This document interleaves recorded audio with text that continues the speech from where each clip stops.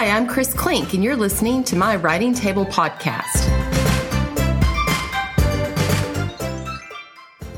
Trish Doller is the author of books about love, life, and finding your place in the world. A former journalist and radio personality, Trish has written several young adult novels, including the critically acclaimed Something Like Normal, as well as Float Plan, her women's fiction debut. When she's not writing, Trish loves sailing, traveling, and avoiding housework. She lives in Florida with an opinionated herding dog and an ex-pirate. Welcome, Trish. Thank you. It's great to be here.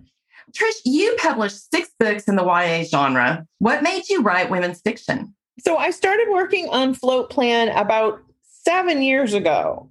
Wow. It was not long after I read Wild by Cheryl Strayed. And I kind of said, I want to read this book again, but on a boat and make it romantic.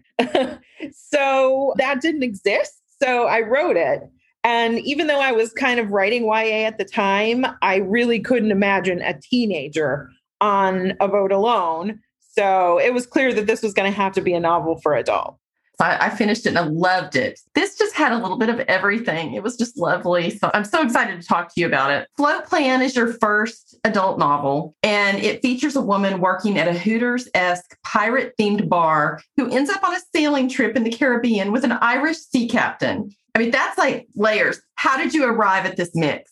It was a long journey to get to that final iteration. Anna started out as a student who drops out of college to go sailing. In the original version, there was another minute version where she was a teacher. And there was another version in which she worked in multiple Hooters-style restaurants and kept getting fired because she didn't show up for work because she was grieving. And I even tried at one point to give the boat to Keen and have Anna apply for a job as a nanny to his child. But that was a big no. So eventually what I realized is that I was focusing too much on that part of Anna's backstory that wasn't really all that important. And when finally let that go, I reached that point where the Hooters place seemed like a good place for her to work because she didn't have to be responsible for anyone other than herself. And when she left that job, she wasn't like hurting anyone. When you say that you tried some of these other things and they didn't work, was that a matter of like, were those conversations with your agent, or was that just something along the process that you realized this isn't working, I've got to try something different?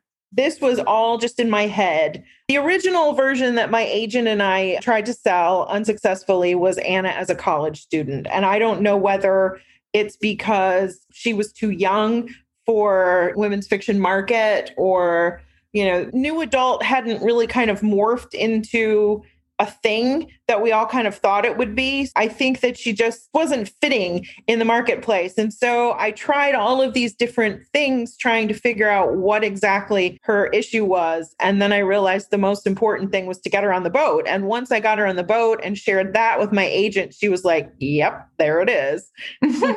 Remind me, what age did Anna end up being? She's 25. Okay. And I listened to the audiobook and I really lost track of how old she was. I could see her she was so relatable at any age. And I just want to credit you for making her someone that a 51-year-old woman can relate to. Like granted, I'm clumsy and I would fall off the boat 5 minutes after getting on, but she made her very relatable. And that was just a lovely feat in writing. Thank you. She could have basically been any age. And at one point, I'm pretty sure my critique partner was like, why don't you make her older than Keen? And I was like, I don't know if I want to read that. I think so. Now that I've gotten my feet wet in writing women's fiction, I'm like, yeah, maybe I could see writing a story like that. Well, living in Florida, did you conduct firsthand research on sailing? Yes, I did. My husband and I actually have 2 sailboats, which seems excessive, and it kind of is excessive, but we do sail, and we have done a bareboat charter in the Caribbean, which was part vacation, part research. We are outfitting one of our boats to basically follow Anna's route through the Bahamas and the Caribbean. I've been really lucky because I've been sailing with my husband for decades. I am nowhere near an expert sailor, but he is. And if I ever have any questions, it's always like, hey, Phil, what would happen if X? Or if I need Y to happen, what do I need to do? And so he was really good with that. And I don't want to spoil anything, but there is a scene that is like a breakneck scene that you had me breathless. I was like, oh my gosh, I need to know if she's going to make it through this. And it was really exciting. Have you ever encountered something so exciting when you were on the boat with your husband? Fortunately, I have not.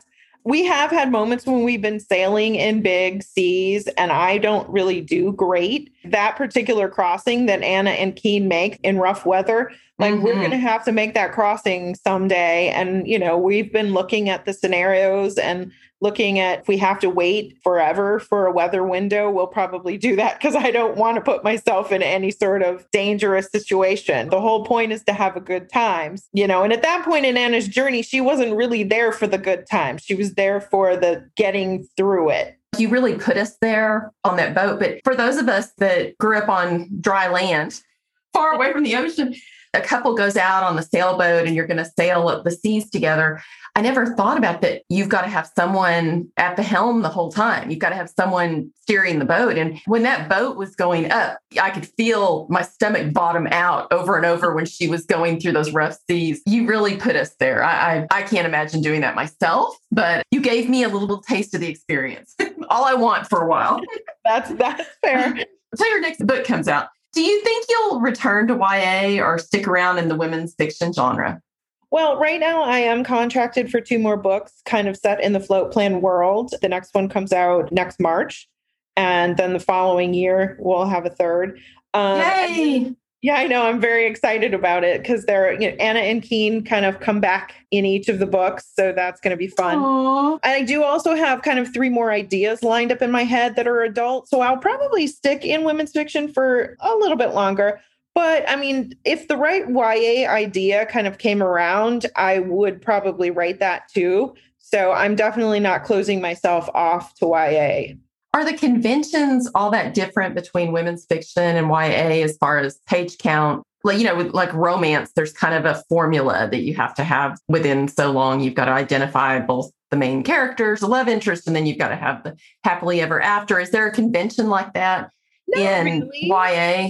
Not really. I mean, I feel like all of my books kind of do maybe have their own sort of formula. But I've never, no one has ever said hey, this is how it has to be in order to be YA. I mean, I've read YA novels that are hundreds of thousands of words. And my first YA novel was just barely more than 50,000. So how many words it takes to tell the story?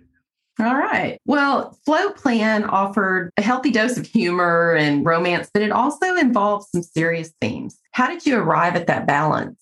So I wish I had a really helpful and instructive answer for this, but kind of walking that line between levity and gravity is kind of my brand. I feel like all of my books kind of have that element, those elements, but I also feel that that's kind of like how life works.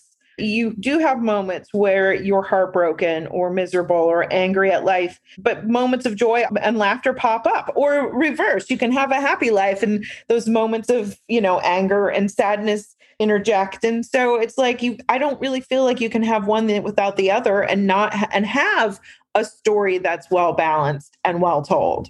Certainly was well told. Thank you. Keen Sullivan is probably the most unique character I've read in a long time.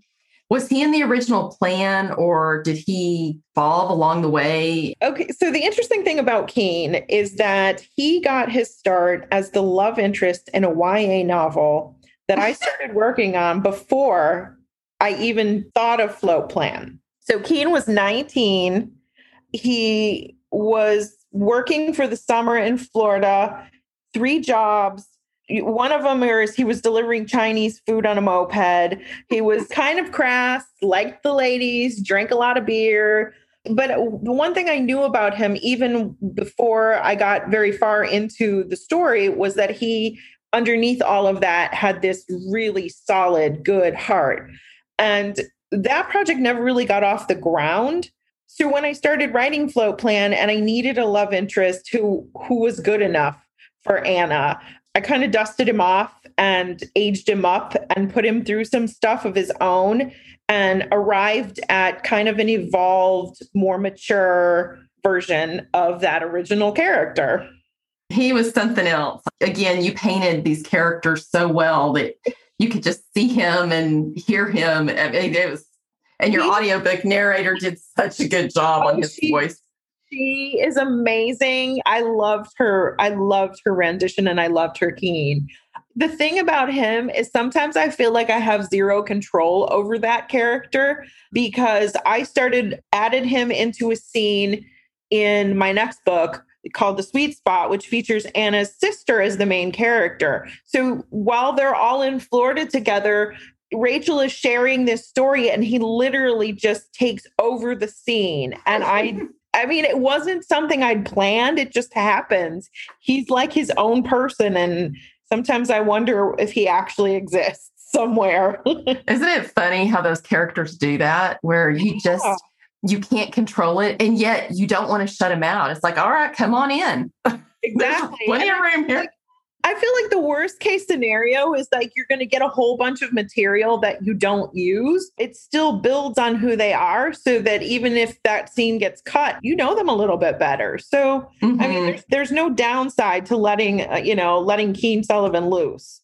No. Well, I mean, it's kind of like talking, if you were writing nonfiction and you were doing interviews for whatever topic, and you talk to someone about, that topic and they go on and maybe go off into some tangents, it still teaches you a lot about that subject. And, exactly. And I find that with these characters, when we let them ride as far as they want to go, it does that. It teaches us a little more about that character and makes us write richer stories, I think. But exactly. Talking about cutting things, were there scenes you ended up cutting that you wish you could have kept? Definitely. I loved Anna as a college student. Like that's ultimately that version. If I could have found a publishing home for it, I would have been thrilled. So the front end of Float Plan was loaded with college backstory. And I cut a lot of that. I cut all of it actually, because I changed her age. But there was still a scene that existed in which Anna went to a boatyard where the boat was being kept. And one of the men working there gave her a big manila envelope that had Ben's suicide note and all of the other paperwork about the boat. And so, she kind of breaks down. She spends the night on the boat, and it's the following day that she decides to leave. And she leaves from this boatyard instead of where she leaves from in the finished version. And it was lovely. I'm happy with the way the book starts now, but that scene was really nice. And I wish that I could have kept it.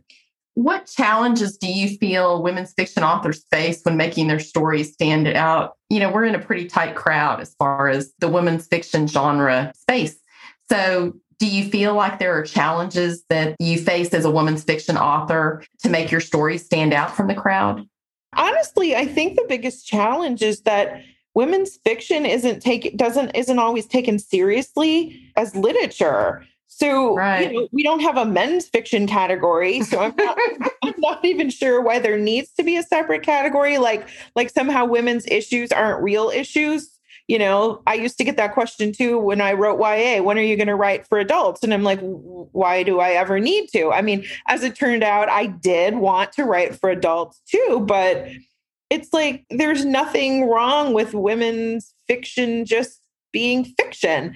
But that said, I think that people also make the assumption based on the cover or just what they think they know about women's fiction, that what they're going to find inside is not going to be serious enough or smart enough or whatever, that I think it's all going to be romance or it's all going to be light and fluffy. And I think that that's just not true.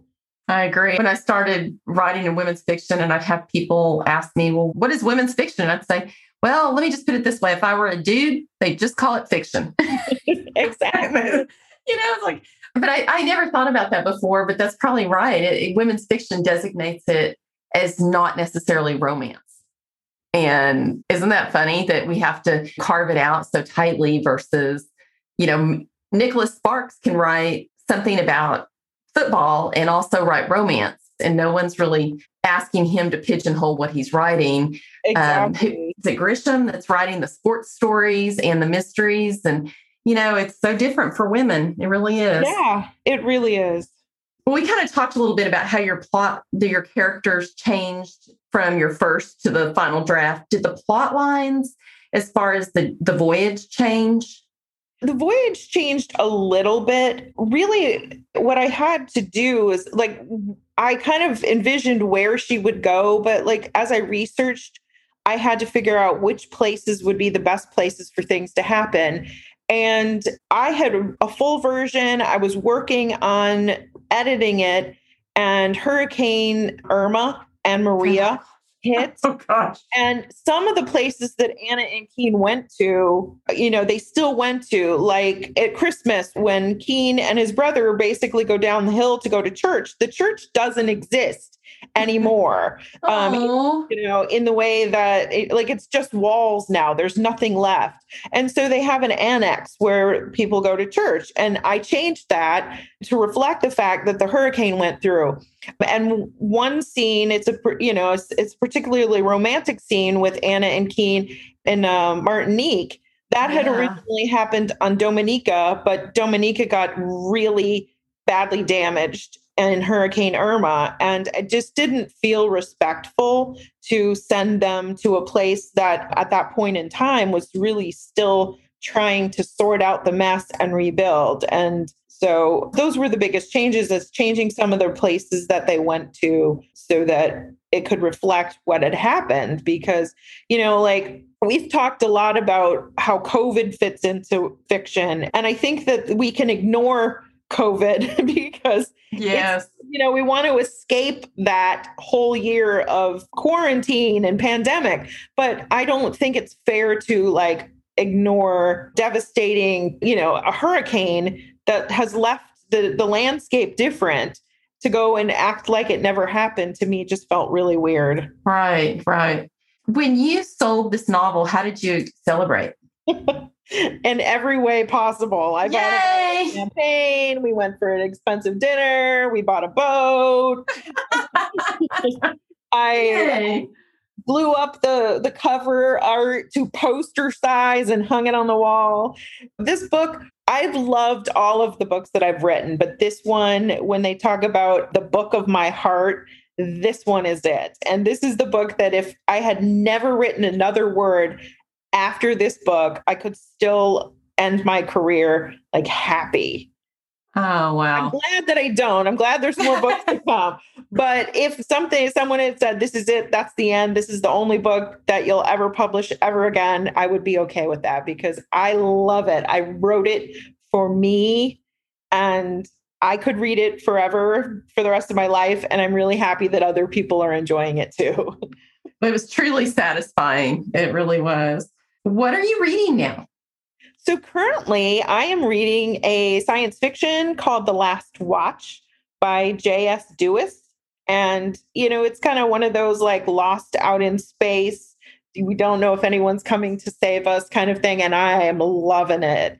I also recently finished Namesake, which is the second in a YA fantasy duology by Adrienne Young. And that was such a satisfying and exciting finale because I love her work. And I also just finished For the Wolf by Hannah Witten. It was like a fairy tale mashup of Little Red Riding Hood and Beauty and the Beast, but with its own unique spin. And I'm a sucker for books that feel like fairy tales. I love fantasy and I want to write a fantasy someday. So I read a lot of fantasy. I say read in your genre and around your genre. It sounds like you're getting that done. Yep. Have your author friendships made you a better writer? Yes, absolutely. I have two really solid critique partners who are both published authors, and they've been my friends for quite a long time. And I've always talked about how the two of them are kind of like the opposite sides of a coin. So Suzanne is my cheerleader who always she keeps me motivated when my motivation is low, or she's like, hey, do you want to do some writing sprints today?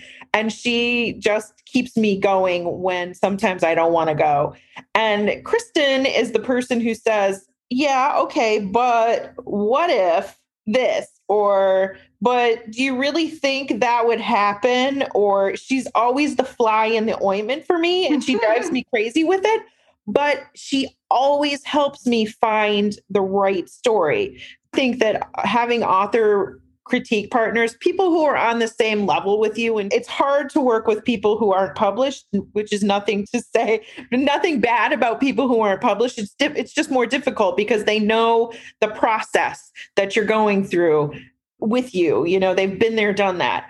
Well, they understand the time frame that you're on. Exactly. And Kristen and I do a retreat every year, and we invite other authors to join us. And I feel like those kinds of things too, not only, you know, is it about the camaraderie and having those author friendships, being able to bounce ideas and feed off each other's energy.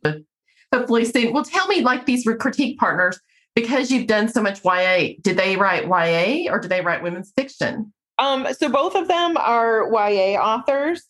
So how does that work? Is there a bit of a shift as far as, like, are there things that you send over and they go, they maybe don't understand that? Or, I mean, is there anything that gets lost in translation? Never. Because I think writers are writers. And, you know, they can help no matter what. What's the worst writing advice you've received? I think the worst is like the idea that you have to write every day. Like it's a job. And I mean, it is a job. It is a job. But I mean, some days you just the well is dry. And I think you need to replenish by watching movies or reading books or spending time with your family. So I think some people can succeed at that, but it's just, to me, it's not going to ruin my life unless like I have literally one day to turn the book in and I'm not done yet. But I'm also a procrastinator, so maybe that's why I hate that advice. I don't know. You know, Camille Pagan says, if you give yourself like 5 hours, that's like almost too much time. You need to give yourself 3 hours because then you won't waste any of it. And I found that to be true. I tend to bust a move when I have less time, but that makes I sense. Also stress out a little bit sometimes too. I use the Pomodoro technique where you write for 25 minutes, take 5 minutes off. And then I find when I start getting on that roll that I will just write through the 5 minutes. And I'll write for 4 hours straight and then take a break. So I really find that like if I have that kind of that little mini deadline, then I start really getting serious. What is the best advice you've received? So we kind of just touched on this, and this is to read outside your genre. So if you're writing rom-coms, then sure, you want to read other rom-coms to know what's out there, to know what people are doing. But I think that there's so much to learn in reading science fiction or historical fiction or even nonfiction. And you know, there are techniques or there are literary devices that you might not even think about unless you've read them somewhere else. I read an arc of the new Lemony Snicket book.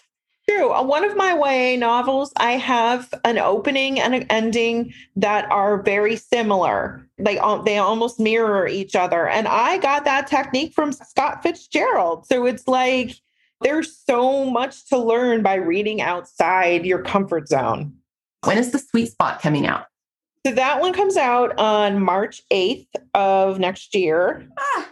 I know, it's so long. It's so long. But I have started working on the third book. And that one right now, it's still the working title is Along the Way, but it could stick because that's a pretty good title. That one features Anna's best friend, Carla, and her love interest is Keen's brother, Eamon. And that will be out, I would guess, because we're doing March releases, that it'll probably be out in March of 2023. Trish, thank you for being with us today. Thank you so much for having me. It's a pleasure to be here. Music by Pavel Uden and photography by Casey Meineke. Sound editing by Podcast Engineers. If you like what you're hearing, hit the subscribe button and consider leaving a review.